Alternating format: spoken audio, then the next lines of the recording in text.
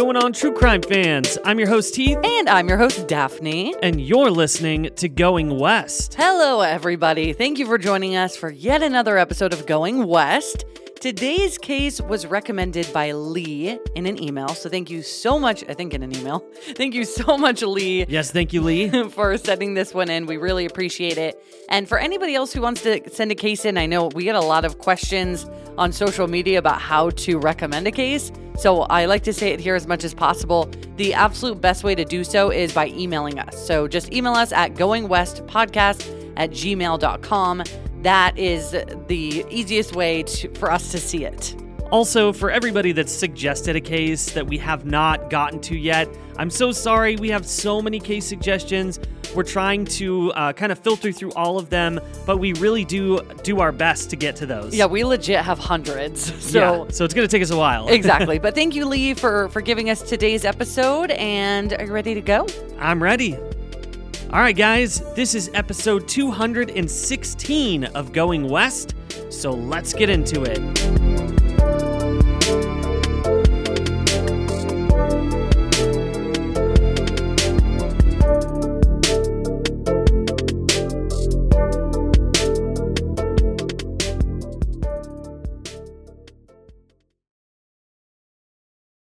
Wyndham Hotels & Resorts makes travel possible for all. Whether it's the long haulers looking for a great cup of coffee, a roomier rest for the on-a-whim road trippers, or a place to make summer memories with the whole family. No matter who you are, where you're going, or why, with 24 trusted brands to choose from like La Quinta, Days Inn, and Super 8, your Wyndham is waiting. Get the lowest price at wyndhamhotels.com. Restrictions apply. Visit website for more details.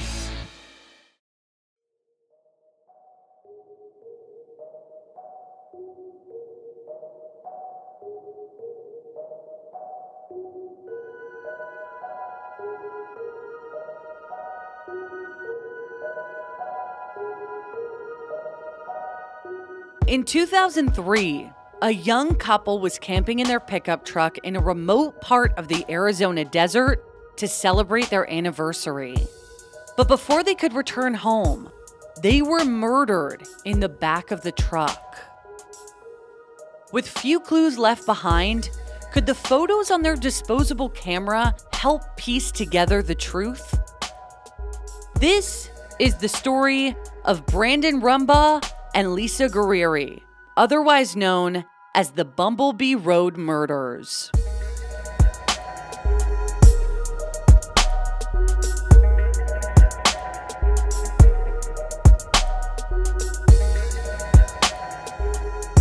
Lisa Marie Guerrieri was born on July 14th, 1984 to Paula and John Guerrieri in Mesa, Arizona.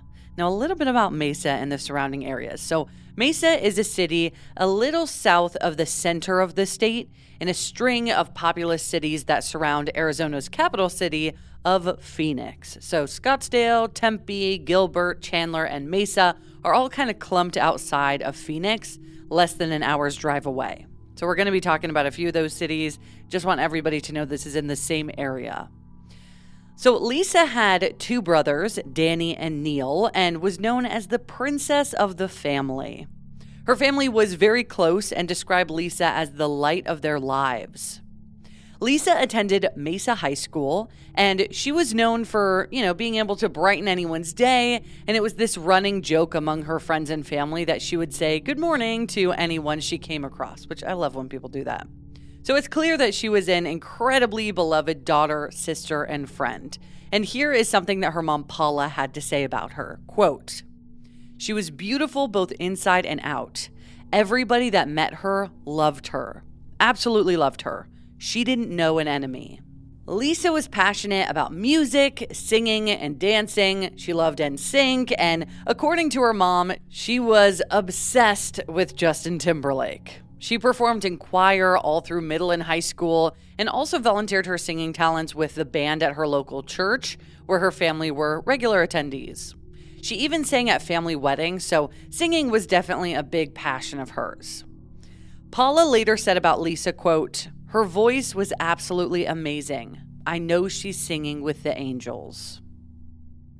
On May 29th, 2002, tragedy struck the family when John, Lisa's father, passed away after a struggle with cancer, and at this time Lisa was 18 years old.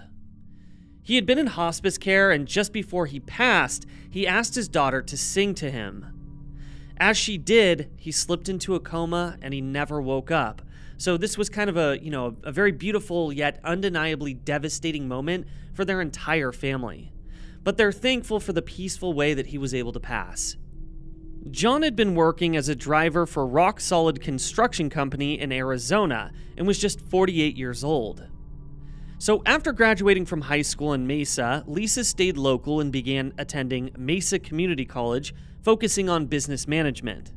Her ultimate dream was to become a wedding planner, a dream that she'd realized after she saw The Wedding Planner with Jennifer Lopez and Matthew McConaughey. Such a great movie. A classic. So when she wasn't in school or studying, Lisa was working as a secretary for SRP, which stands for the Salt River Project, which is the agency of the state of Arizona that provides water and power to the Phoenix metropolitan area. In October of 2002, so a few months after her father passed, Lisa met fellow college student Brandon Rumbaugh while out one night in a club in Mesa, and they started dating. Her mother Paula dubbed him Lisa's Romeo, saying, quote, "The sun set and rose on Brandon." They would play a lot and tickle each other, and he constantly had his arm around her or was holding her hand. And it's funny because Brandon kind of has this 90s heartthrob look. Which is kind of Lisa's style anyways. Yeah, exactly. In his license photo, he has very 1990s Justin Timberlake hair that's either blonde or he had frosted tips. I can't really tell. So I could see why Lisa liked him so much. He was very much her type. And that was definitely the style for the time. It really was. So Brandon Keith Rumbaugh was born in Phoenix, Arizona, again, right next to Mesa where Lisa grew up, on May 7th, 1983, to parents Desiree and Robert Rumbaugh, and alongside his sister Jessica. So Brandon was almost a year older than Lisa. Brandon attended Coronado High School in Scottsdale, Arizona, and graduated in 2001. Upon his graduation, he actually entered the United States Marine Reserves, and after his time as a Marine, which was very short, he began studying at Arizona State University in the neighboring city of Tempe. Brandon was passionate about fitness, and he worked as a personal trainer at Fitness Works Gym in Mesa. He had reportedly been tall and lanky as a kid, and then just kind of built himself up to a muscular man after finding so much joy in his fitness journey. He also had a myriad of hobbies and interests outside of his busy work life. So, like Lisa, he loved the arts and performing, and he was a very creative soul. He played the drums in a local band, he danced in multiple stage productions, he painted, and he even sculpted. He had an infectious smile and sense of humor, and they really both did. Looking at photos of both of them, even just, for example, their license photos or any other photo of them, they're smiling big smiles, and they just look like really happy, wonderful people. So, Brandon also had a very good sense of humor, reportedly, and he was described by his parents as goofy, fun-loving, and a joy to be around. He was known for being a dreamer and an eternal optimist, regardless of the circumstance, and was thrilled at the prospects that lay ahead of him. And during his time as a personal trainer at the gym, he dreamed of opening his own gym. So that was his goal for the future, was to have his own gym and just continue, his love of fitness. In August of 2003, after they had been dating for about 10 months, Lisa and Brandon moved into an apartment together in Scottsdale. Now, Lisa's mom later told reporters that they were engaged and planning their life together, but there hadn't been a ring yet, probably because they wanted to save a bit more money first. But the commitment was there. That was the same reason why, after initially planning on spending their 1-year anniversary at Disneyland in California, but deciding that it was too expensive, they settled on camping in the nearby Arizona desert instead. Because for those who don't know, this area of Arizona is just surrounded by vast desert landscape, so it would have been easy and convenient for them to do some, desert camping nearby.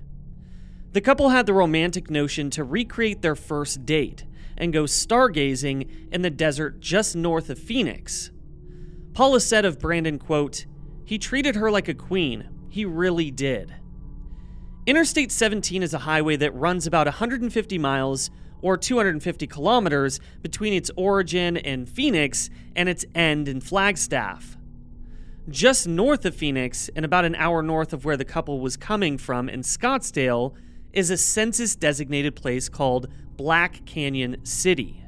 It's a small community that hosted about 2,600 people at the time and sits atop Yavapai Native land. The area is surrounded by sprawling desert and mountains, known for ATVing, camping, hiking, and a lot of other outdoor activities. Bumblebee Road is an offshoot of Interstate 17, a narrow 2-lane road that snakes through Bumblebee, Arizona, which was once a stagecoach town and now mostly a ghost town with just a handful of residents. And this was the area that they were planning on camping at, so again, just about an hour away from their shared home. On October 17th, 2003, 19-year-old Lisa and 20-year-old Brandon set out for their quick overnight jaunt outside the city. Aside from the roster of wholesome activities available, it's also had a reputation for kind of being a bit of a party destination. Lisa's uncle Mike, so her father John's brother, said he knew the area and that he used to party there himself. He also said that he thought of Lisa like a daughter, and he was very protective of her, especially since his own brother's death. Lisa had purposefully told the rest of her family what she was doing that night and where she was going, but had not told her uncle because she knew that he wouldn't have let her go. Wanting a remote area free from light pollution for stargazing, they pulled into a dirt parking lot off of Bumblebee Road to sleep under the stars in the bed of the pickup truck that they had borrowed from Lisa's mom. Lisa had never gone camping before, and so initially, Paula was hesitant about the two of them going out there on their own. But eventually, they wore Paula down, and she loaned them her white 2000 Ford F-150. And this is quite different from camping because they were going to sleep under the stars. It's not like camping in an easily unzippable tent is necessarily safer, but they were in a bit of an isolated spot on the side of the road, not in some designated campground. So they weren't right around other people. Like, they were in a dirt parking lot, probably by themselves. So Lisa and Brandon planned to sleep in sleeping bags in the bed of the truck and then head home early the next day, meaning it would be a very quick one-night camping trip for their anniversary. They needed to be back to Scottsdale by 9 a.m. because Brandon had an appointment with a personal training client at his gym. Paula said that she hugged them both, made sure they had enough blankets, and told them to call if they needed anything. Before reaching their destination, Lisa called Paula to check in, knowing her mom was nervous, and this is what her mom said, quote, "I asked her if she was there yet. She said, 'No, we're not there yet, Mom. We still got so many miles to go.' I said, 'Okay, just be careful.' That was the last conversation I had." Paula later said that she had a bad feeling about the situation and was on edge all night. Before arriving, 19-year-old Lisa and 20-year-old Brandon pulled off near Sunset Point, a well-known scenic lookout just north of Black Canyon City, to take in the vast views. So this was the area that they would eventually pull over and camp at. And again, by camp, I mean in the bed of their truck. The next morning, October 18th, when the two didn't return as planned, Paula called Mesa police. Now, Lisa was known for being responsible and extremely punctual, so her mom knew immediately that something was wrong. And like Daphne just said, she had already been on edge, so knowing that they didn't arrive on time and she hadn't heard from either of them was a very bad sign to her. With that, Brandon's dad, Lisa's brothers, and several of Brandon's friends headed north to Yavapai County to search a few popular camping spots along Bumblebee Road in hopes of finding the couple. And at about 3:30 p.m., all three of Brandon's friends came upon Lisa and Brandon, still in their sleeping bags in the bed of the truck. But as the friends approached the truck, they realized something horrible had happened. Brandon and Lisa weren't sleeping. They both had been fatally shot multiple times in the head and abdomen. Horrified and confused at what they were seeing, they called police to get them to their location immediately. When they arrived to the scene, investigators searched the area and talked to other people who had camped overnight nearby, because there were campsites in this general area, but this turned up very little evidence, because over 1,000 people were believed to have stayed in the area on the night of October 17th. Because even though it was October, considering this is the Arizona desert, even the nights were very warm. And particularly this evening was around 80 degrees Fahrenheit at night and around 26 degrees Celsius. So basically, this is an area where you can pretty much camp any time of year because it's going to be warm. Yeah, and with this, though, since they weren't camping in a tent, they didn't go to a designated campground where they would pay for a spot and set up camp. They just kind of pulled over somewhere they could stargaze in a little dirt lot. And so that's why I said earlier that they were probably by themselves. Obviously, we don't know that for sure, but we can assume probably so, because this was just a random lot on the side of the road, essentially. What's really interesting to me is how many people they claim camped there that night. I know, that's a lot of people. Over 1,000 people within, and I'm sure it's a very large area that they're speaking of. Right. But still, that's a lot of people to be out camping during this time. It really is. And the strange conclusion, especially considering that, Heath, the strange conclusion that police had reached after questioning a ton of people who had been there that evening was that no one had even heard gunshots, despite there being multiple in both Lisa and Brandon. Obviously, murder-suicide was originally pondered, but police quickly ruled that out as there was no weapon found nearby.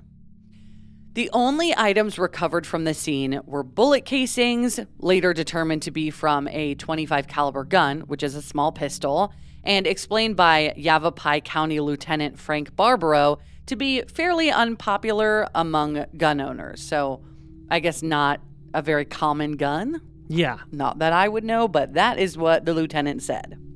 Now, according to police, there was no evidence that this was a robbery gone wrong either, and no trace of alcohol, drugs, or sexual assault on the scene. So this just appeared like somebody murdered them. Yeah, just a random killing. Yeah, there's no clear motive present. It just appeared that Lisa and Brandon were maybe sleeping under the stars together after a nice, relaxing night when they were murdered. Though there didn't appear to be a motive originally, as investigators dug deeper, suspects emerged, and friends and family had hunches as well, which we're going to talk about here in a second. While the investigation was getting underway, Lisa's friends hosted a car wash to raise money for her funeral, and SRP locations, where Lisa had worked, began taking donations in her name too. A devastated Paula tried to get her bearings after her second loss in a year and a half. First her husband, and now her only daughter. Lisa's funeral was held at the same church where she used to relish singing at, and in Brandon's memory, a scholarship fund was established by his friends at Fitness Works Gym. As investigators got to work, they talked to a man whose truck was reported to have been parked nearby on the night of the killings, but they found no connection. And this makes me wonder, because if his car was parked there, that means was he in the area? Was he in that dirt lot? But investigators have not released this information to the public. And yeah, they haven't said how close his vehicle was to theirs. Right. I just know that in a lot of other cases we cover, police will overlook somebody because they don't have enough evidence, and then it turns out that they are the culprit. So I have absolutely nothing to go off here. I'm just saying, I wonder who this guy was. Yeah, definitely. So they looked into the possibility that an argument between Brandon and another man had broken out at Lisa and Brandon's apartment complex shortly before their deaths, and that maybe they were followed out to that camping spot. Apparently, other residents at the Scottsdale Greens apartment complex where the couple resided observed an argument between Brandon and another man, although the catalyst was unclear. This supposedly happened around 10 p.m., a day or so before the pair left for their camping trip. So the man was described as tall, white, husky, around 40 years old, and dressed in a white t-shirt and blue jeans. So this means that police don't know who this guy is, because Exactly. I I know that even years later, they even put this description out again, wondering who this guy is. So did he not live in this apartment complex? Again, I'm pondering this because police have released very little information. So we're just going off of what we know. And this is just kind of weird to me that this happened at the apartment complex and nobody knows who this dude is. And to be honest, it's not a very detailed description. I mean, you've got not at all a white husky guy in his 40s with a white t-shirt and blue jeans. There's nothing really distinguishable here. Not at all. So Yavapai County Sheriff's Office spokesperson Susan Quayle said, quote, "There was an argument that took place. I don't know if they're looking for them as a suspect or an investigative lead. However, no suspect was ever publicly reported from that lead." Now, according to Lisa's uncle Mike, one of Brandon's friends, the very friends who discovered the bodies on the morning of October 18th, had a crush on Lisa and supposedly wanted Brandon out of the way. But then why kill Lisa too? The Guerreris are convinced that these boys were involved, in particular the one that liked Lisa, and that this was a confrontation gone wrong that wound up killing both of them. This man was questioned by police and even given a polygraph test, which he passed. But after he was questioned, he moved away from the area and has never come back.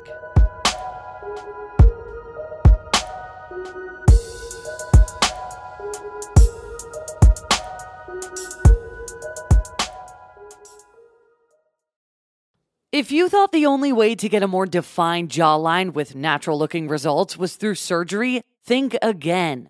Juvederm Volux XC is a non-surgical injectable gel filler that improves moderate to severe loss of jawline definition and can help you achieve natural-looking results with little downtime. Even better, this improved definition lasts up to 1 year with optimal treatment. No maintenance required. Improve jawline definition for a smooth, sculpted look with Juvederm Volux XC. For important safety information and to find a licensed specialist, visit Juvederm.com. That's JUVEDERM.com.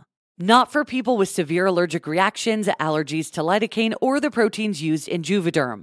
Common side effects include injection site redness, swelling, pain, tenderness, firmness, lumps, bumps, bruising, discoloration, or itching. There's a risk of unintentional injection into a blood vessel, which can cause vision abnormalities, blindness, stroke, temporary scabs, or scarring. Talk to a licensed specialist to find out if it's right for you. If you're looking for plump lips that last, you need to know about Juvederm lip fillers. With Juvederm Volbella XC and Juvederm Ultra XC, your lip look, whether it's subtle or bold, can last up to 1 full year with optimal treatment and no additional maintenance. Find a licensed specialist and see if it's right for you at Juvederm.com today. That's JUVEDERM.com. Add fullness to lips in adults over 21 with Juvederm Volbella XC or Juvederm Ultra XC. Do not use if you have severe allergies or a history of severe allergic reactions, or if you're allergic to lidocaine or the proteins used in Juvederm. Tell your doctor if you have a history of scarring or taking medications that decrease the body's immune response or that can prolong bleeding. Common side effects include injection site redness, swelling, pain, tenderness, firmness, lumps, bumps, bruising, discoloration, or itching. As with all fillers, there's a rare risk of unintentional injection into a blood vessel, which can cause vision abnormalities, blindness, stroke, temporary scabs, or scarring. For full important safety information, just visit Juvederm.com. Looking to save on delivery? DashPass is your door to $0 delivery fees and more on DoorDash.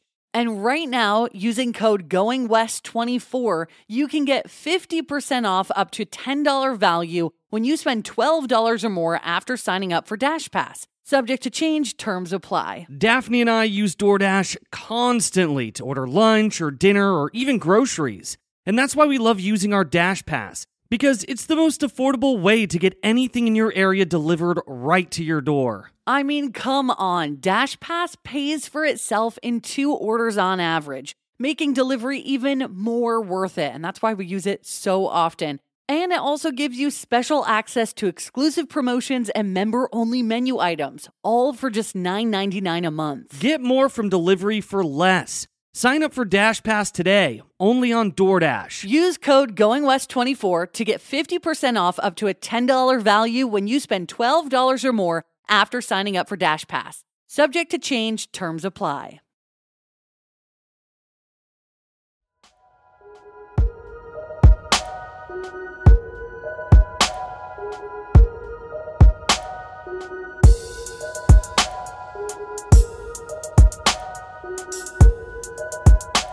Before the break, we were discussing a potentially crucial person of interest in the murders of Lisa and Brandon, one of Brandon's friends who was interested in Lisa. I know we say this all the time, but if you move away after a murder and you are thought to be involved, that is so suspicious. It definitely is. And again, I'll just say this for the record. People move all the time. Yeah, not that you can't move away. You are totally free to do whatever the hell you want, but in the eyes of many people, the public, maybe even investigators, it does seem suspicious. Yeah, I mean, maybe this guy was trying to move before this happened. I don't know. Sure. But the fact that Lisa's family feels like he was involved, I don't know if they're just not hoping he is, but just want closure and they're saying, oh, well, maybe it was that. Or if they have like an actual reason to believe that he was involved.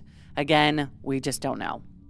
So the most eerie piece of evidence from this case was found on the couple's disposable camera. It was recovered from the scene with the last two known photos of Lisa and Brandon on it, both by themselves in the back of the truck, which makes it look like they took turns photographing each other, and we posted these on our socials for anyone who wants to take a look. But upon seeing these pictures, Paula said that there was something wrong.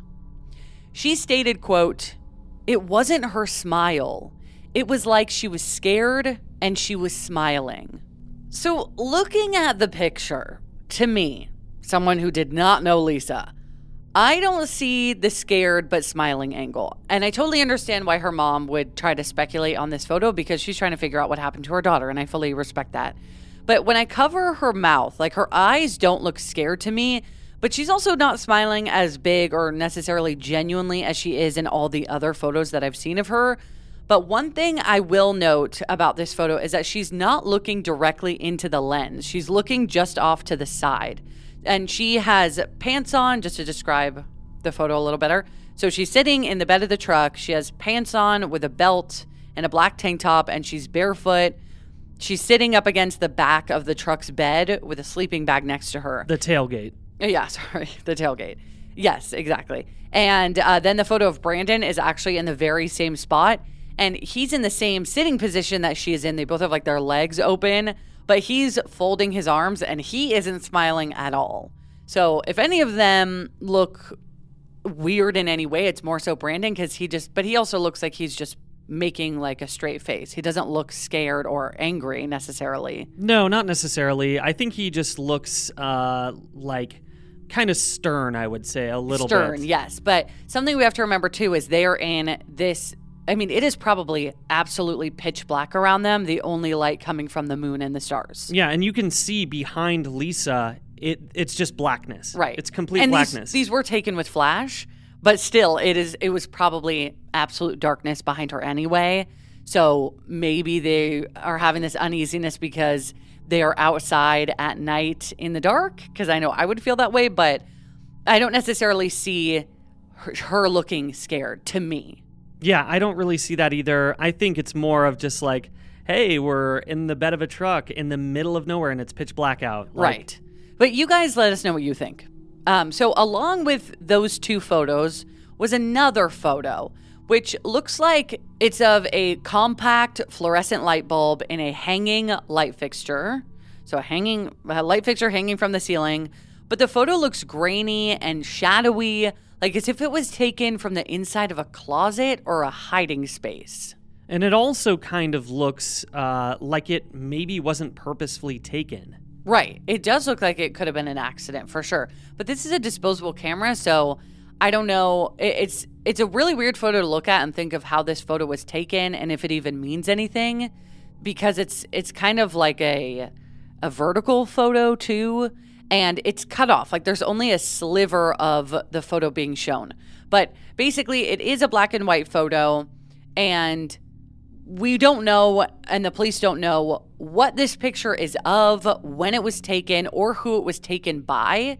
And the camera itself was found broken in half and tossed from the truck about 100 feet away. So that's really bizarre to me. The camera was completely broken, but they were able to salvage the film.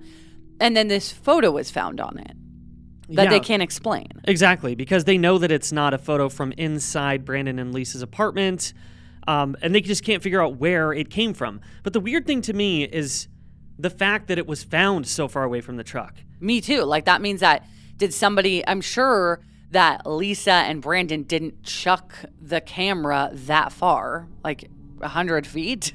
So how did it get so far outside the truck, and why? Yeah, I just don't understand that really, why it's there. Right. And again, it is just like a sliver of a photo. So part of me was wondering if police only released a portion of the photo for whatever reason, but that wouldn't really make sense because they're hoping that the public has information regarding where this photo was taken in case it's relevant. But yeah, it's just a sliver of an image, and the only clear thing that's visible is that hanging light fixture and what looks like maybe a plant under it. Yeah, I noticed that too. It looks kind of like a plant. Yeah, but it seems like this photo maybe wasn't the last image to have been taken on the camera, because I think the time this photo was taken is pretty relevant and important. But people online are saying other things. Some people say, oh, this was the last photo, and some people say they don't know. So we couldn't find any kind of evidence that this was the last photo on the camera roll, but that also wouldn't make sense, because that would mean that someone would have had to have left the scene that night,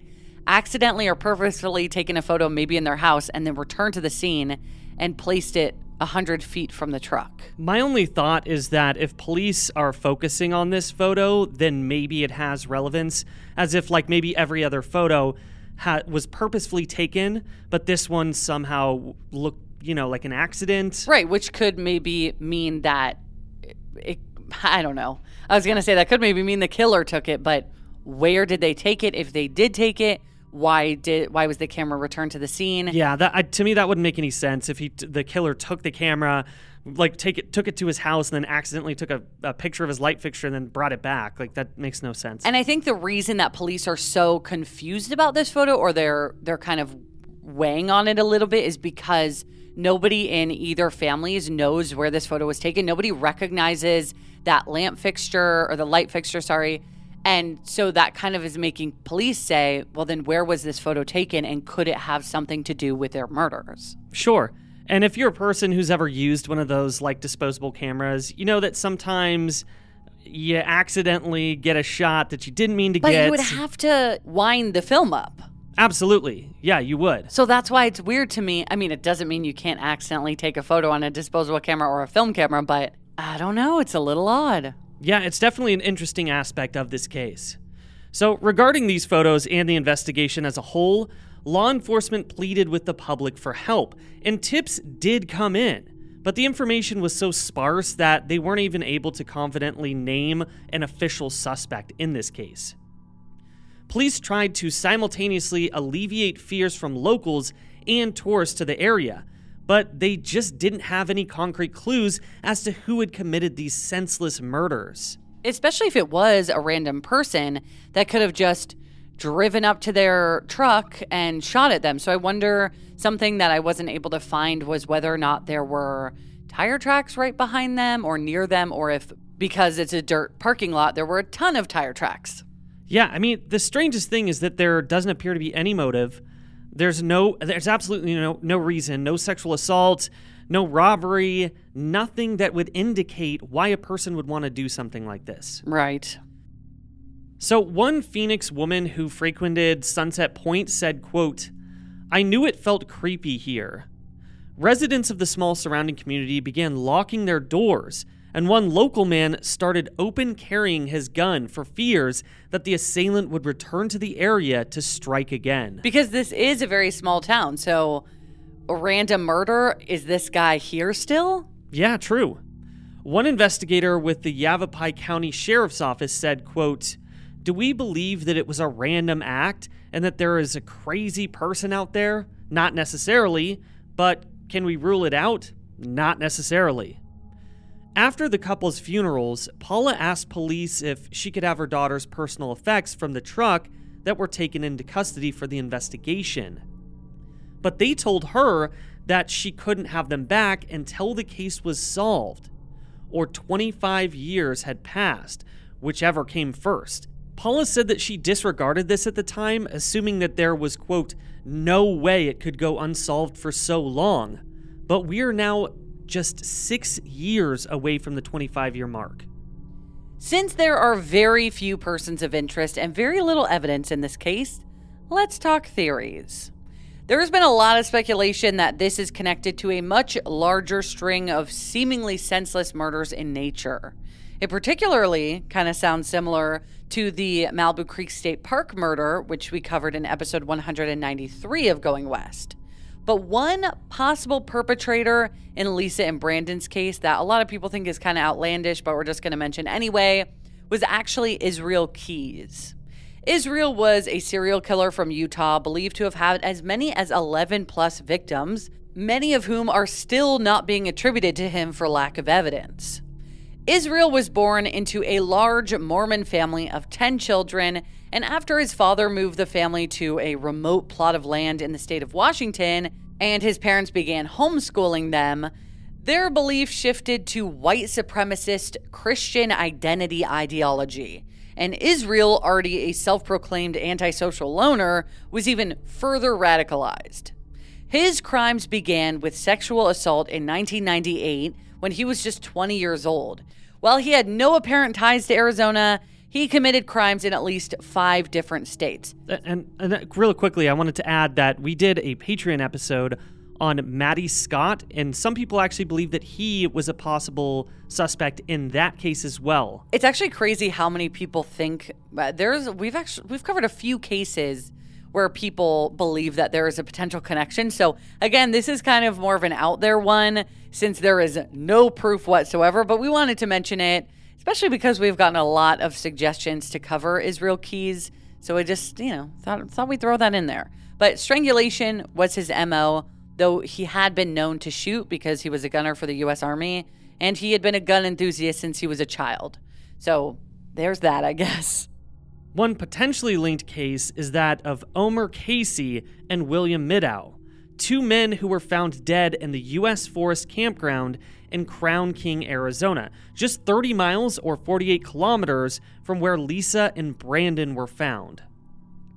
On May 3rd, 2004, so about 7 months after Lisa and Brandon were killed, Forest Service workers discovered the bodies of Omer and William, and the following day, police had identified 21-year-old Rusty Rankin, who was from Phoenix, as their main suspect.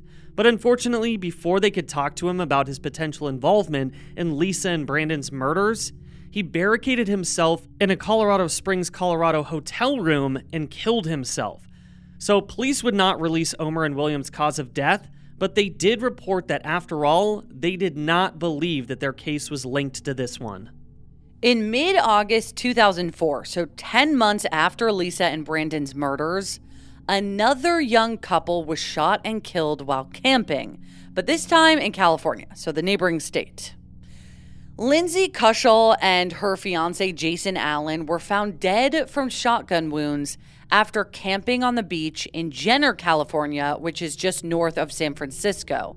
So not close to, Arizona per se, but we're just going to mention it anyway. So their deaths occurred sometime between the late evening of August 14th and the early morning of August 15th. They had both been asleep at the time of the shooting, which appears to be the case for Lisa and Brandon. Either that or they were recently awoken. A connection between the deaths of the 2 engaged couples seemed plausible with the similarities in circumstances, and the case went unsolved for 13 years until a man named Sean Michael Gallen, a self-proclaimed survivalist from California, shot and killed his brother and was then linked to the deaths of Lindsay and Jason as well. So police don't necessarily think these were involved. It's just ones that they have looked into just in case. Because there's similarities. Yeah, but it's just hard because there's no evidence in Lisa and Brandon's murder case. So how can you ever really link these? But, good on them for searching. Then there's Stephen Haugen and Jeanette Bauman, a couple who, along with their dog, were found shot to death at a remote Oregon campsite on July 1st, 2005, and this case is still unsolved. In nearby Washington on July 11th, 2006, 56-year-old Mary Cooper and her daughter, 27-year-old Susanna Cooper Stodden, were shot to death while hiking the remote Pinnacle Lake Trail in Snohomish County. There have been no answers in that case either, and there are probably many more stories like this. This is just a sampling that have, distinct similarities to Lisa and Brandon's case. But despite all of these potential connections, we seem to be no closer to answers. But since 2016, there's been renewed hope for the case getting solved. This is partially because of Deb West, who brings with her a background in politics and education and is now a cold case volunteer for the Yavapai County Sheriff's Office.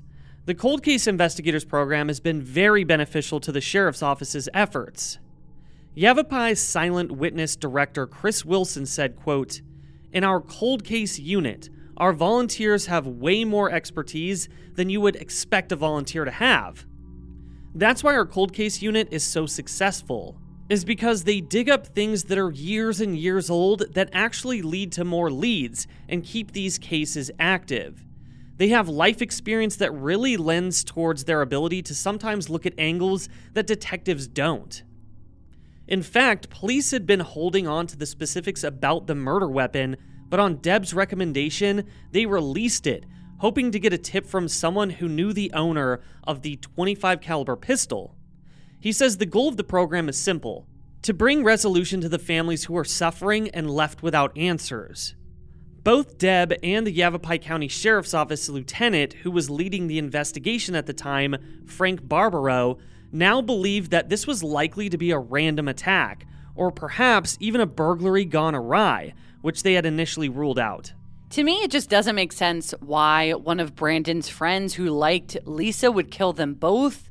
And I don't know if a neighbor or a person who he had a brief dispute with would know they were going car camping, follow them all that way without being seen, even to the lookout spot they stopped at, and then murder them hours later. So I do agree more so with this random attack theory, but who and why? Yeah, it seems like one of those cases. It's kind of like the Zodiac. Like, there's really no, it doesn't seem like there's a lot of motive going on here. It just seems so random. That's true, actually, yeah. You know what I mean? Zodiac-y. Yeah, like there was no reason for those murders either. It was just like, hey, murder. I just want to shoot some people. Well, and with them just knowing that they were in this more isolated spot on this dirt lot on Bumblebee Road, somebody could have easily gotten off the highway for whatever reason, passed their truck, and seen this young couple because they were out in the open in the bed of the truck. So somebody could have easily come upon them and just decided that this was their opportunity to murder somebody, again, for whatever reason. But that's not completely out of left field. And like we mentioned earlier, it doesn't seem like they were trying to defend themselves. They were most likely asleep in their sleeping bags when they were shot. So, it's not like the killer came along and was trying to sexually assault Lisa or something and Brandon stood up and then, they both got murdered. Because it just didn't look like that. Right. And the thing about the robbery, or how they don't think robbery was the motive here, is interesting to me, just knowing that the camera was so far away from the truck. Because that would make me believe that maybe somebody rummaged through their things unless their camera happened to be sitting out. But why would you take their camera? What is going to be on there that you care about? So that aspect is interesting to me. If they had taken something that the police and family didn't notice, and there was a motive in that direction, but... Yeah, I don't know. It's really hard to say. And is it also possible that, maybe one of them was going to the bathroom and they accidentally dropped the camera on their way out, Right. That there's all sorts of possibilities here with that. Obviously, in my true crime brain, I'm thinking there's a reason why that camera is so far from the truck. Yep. But, that may not be what happened here. Right. So Lisa's mother, Paula, said that she was flooded with support, both financially and emotionally, from her community after this happened. She was able to raise money for both Lisa's funeral and the reward for information leading to an arrest in the case. It has now been almost 19 years with very little movement forward. Paula has since moved to Washington to be closer to her son and took up writing poetry to process her grief. She stated, quote, "I just want this solved. Knowing this person is walking the streets and my daughter isn't, it's difficult. There's no reason why these two kids that were so loved by so many should be where they are. These kids are no longer breathing. They're in the ground somewhere. And the person that did this is out there breathing every single day. It's not fair. It's just not fair." Paula and her other friends and family still leave tributes to Lisa on a memorialized Facebook page, and the Guerrieri family is offering a reward of $10,000 for information on the case. Again, the Yavapai County Sheriff's Office is seeking information regarding a man who in 2003 could be described as tall, husky, white, possibly 40 years old, meaning around 60 years old now, who was wearing a white t-shirt and blue jeans in October of 2003. Of course, this is not a descriptive profile at all, but if you or anyone you know has information on this person or the person who is responsible for murdering Lisa and Brandon, please call the Yavapai County Sheriff's Office at 928-771-3260 or submit a tip at yavapaisw.com. That's YAVAPAISW.com. Those wishing to remain anonymous can call Silent Witness at 1-800-932-3232.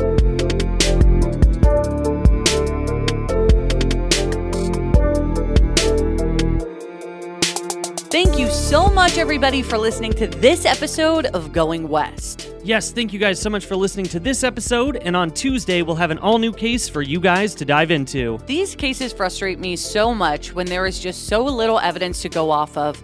Just knowing that these two beautiful, amazing people who were so in love were murdered, and there's just absolutely no answers, and there's not even enough of an answer for us to speculate or even the police to speculate, and that's just problematic. And that's why we need your guys' help. So please, if you have any information or you know anybody who was living in that area at the time, just think about it. Contact somebody, because you never know. People talk, and these things get solved all the time, years and even decades later. So please share this episode, tell your friends and family. As the phrase goes, somebody knows something. So thank you guys so much for listening. Thank you for sharing our cases and our show, or our cases. They're not our cases, our episodes and our show. It means a lot to Heath and I, and we love you all. And remember, if you want to see photos from this case, head on over to our Instagram, which is at Going West Podcast. We're also on Twitter at Going West Pod, and we have a Facebook discussion group, so go check those out. Indeed. All right, guys, so for everybody out there in the world, don't be a stranger.